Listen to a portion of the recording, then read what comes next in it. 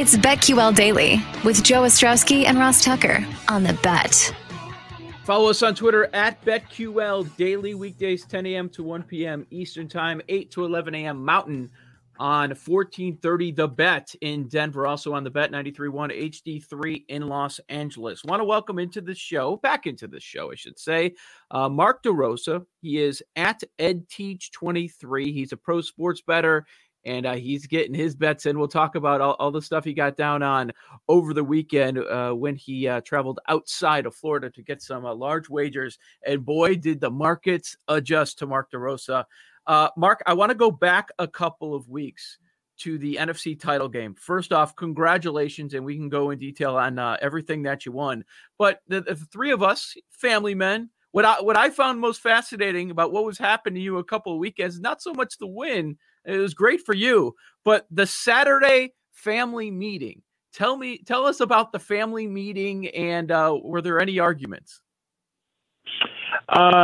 Yeah. So I'm married and have 3 kids, and we've been cheering for the Buccaneers all season, and I just thought it would be kind of interesting. My kids really don't. They're kind of younger, so they don't really have any concept of an amount of money that was at stake. But, I just kind of wanted to get their opinion on things. And, for my wife and I mean, it was an amount of money that, you have to sit down and seriously ask yourself, do you want to lock in a substantial profit, or are you comfortable with the risk that, that we're taking if we don't lock in a profit? So, we sat down, and of course, my kids have been cheering for the Buccaneers all year, and they didn't want to bet on the other team. And, my wife just said that, she had faith in the Buccaneers pulling it off, and, we were pretty comfortable with taking the risk. So we just rolled with it. So, Mark, go back for people that weren't listening last week. Talk the numbers. Throw out the numbers there that you were really debating between, because there could be some of our listeners on the radio.com app that could find themselves in the same situation, or in Denver and LA. Sure. So I had bet the Buccaneers to win the NFC at 35-1, and to win the Super Bowl at 60 and 65-1. And it's a 6-figure score on each couple times over. So, I could have locked in, could have bet Green Bay money line and locked in a profit of, roughly 100,000. But, if Green Bay loses the game, which they did, it kind of kills my Super Bowl bets on the Bucks. So, we just decided to let it ride. Ed, do you have any examples, since you are primarily a futures bettor, something we've discussed in the past, when you're in a similar situation, also decided not to hedge, and it hurts you? And your experience as a futures bettor kind of got you in the spot where most times you end up leaning no hedge? Yeah, I had a situation happen week 17 where I had bet the Giants to make the playoffs at 20-1, and I had bet 2,500 to win 50,000. And if you guys can recall, all that had to happen was they had to beat Dallas in week 17, and then the Eagles had to beat the football team. And so the Giants took care of business earlier in the day, and the spread on the Washington Philly game went from like 3 to 7 or 6.5 over the course of a couple of days. So I kind of missed the boat on being able to hedge out at a good price by betting on Washington. So that was another case where I said, all right, I'm going to let it ride. And man, I really regret that, because I don't think Philadelphia was at any point trying to win that game, especially when they, pulled the quarterback in the fourth quarter. That's the one scenario where I really, really, really regret not thinking about every angle in the game. So, yeah, it's interesting, Ed. I mean, I guess it's personal. I'm calling you Ed still. Should I call you Ed Teach or Mark DeRosa? What am I supposed to call you? Either one's fine. Yeah. All right. So then why don't you talk about that real quick? Mark, like now that your real name's out there, why did you have a fake name and why'd you come out with your real name?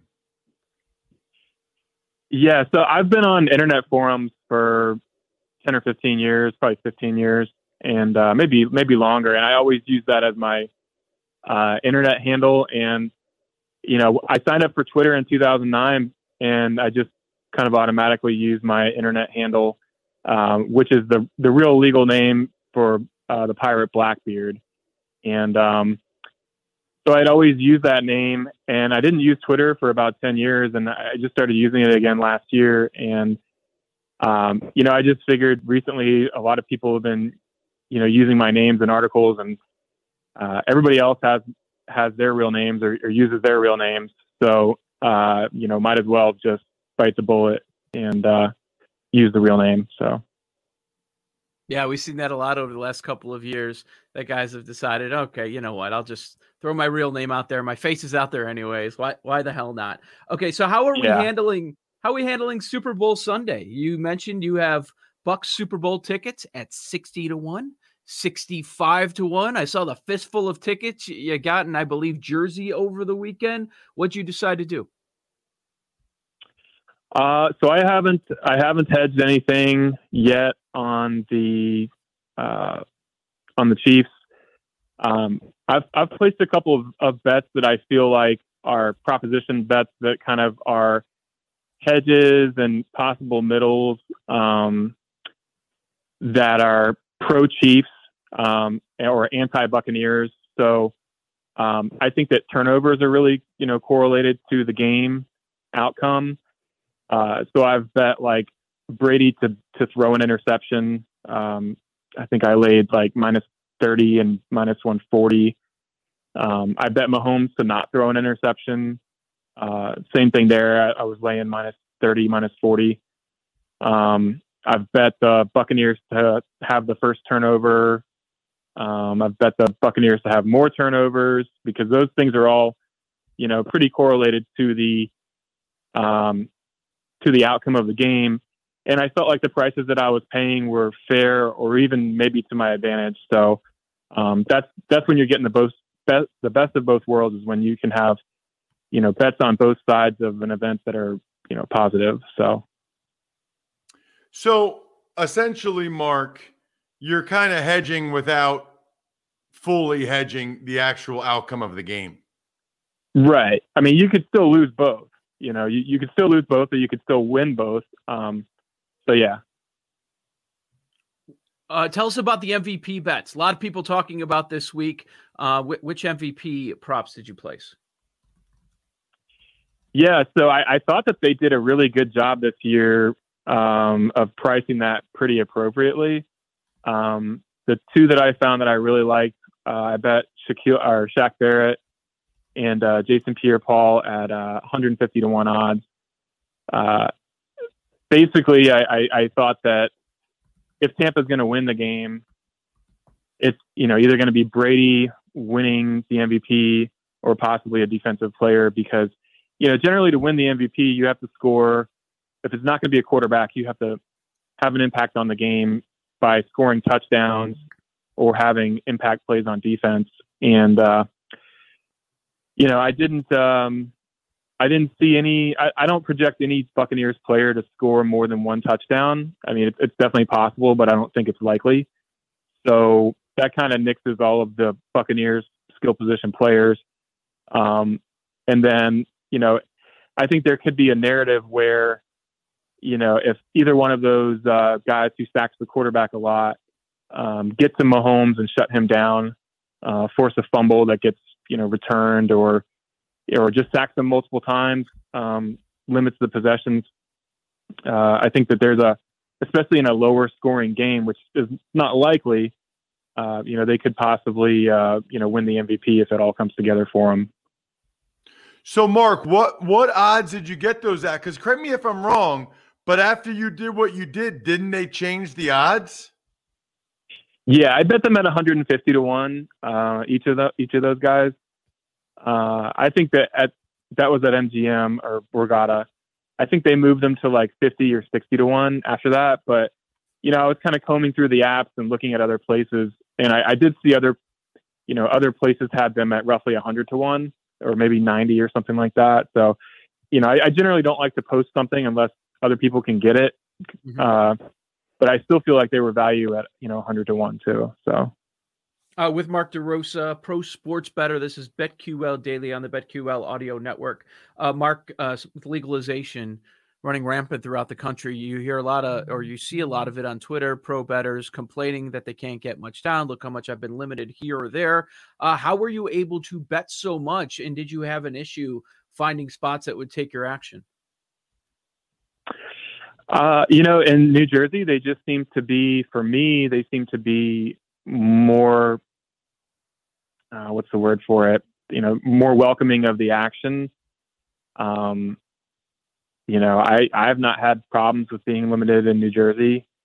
Other places in Nevada I have been. But yeah, I think that they're just happy to have people in their state betting. So as far as New Jersey goes. Especially in Atlanta. Well, where'd you go, Mark? Atlantic City or somewhere else? Yeah, Atlantic City. Yeah, I think honestly, they're trying to do whatever they can to get as many people to get anybody to go to Atlantic City that they can these days. Think about that, by the way, Joe. I grew up 2.5 hours from Atlantic City. Like, what a total wasted opportunity. That it could have been like think of how close it is to DC, Baltimore, Philly, New York. It could have been huge, and they blew it. Yeah. Mark DeRosa, last thing before we let you go, only have about 30 seconds. Have you placed any futures bets for next year? Maybe guessing on where Deshaun Watson's going to go. Yeah, I did take a number on the Jets just because, the market seems to favor him going there, but I really don't know if they have the team to actually do it. I think they were a lot better than people thought they were this year, but even with Deshaun Watson, I just don't know if they have the team. They got to play against Buffalo in that division.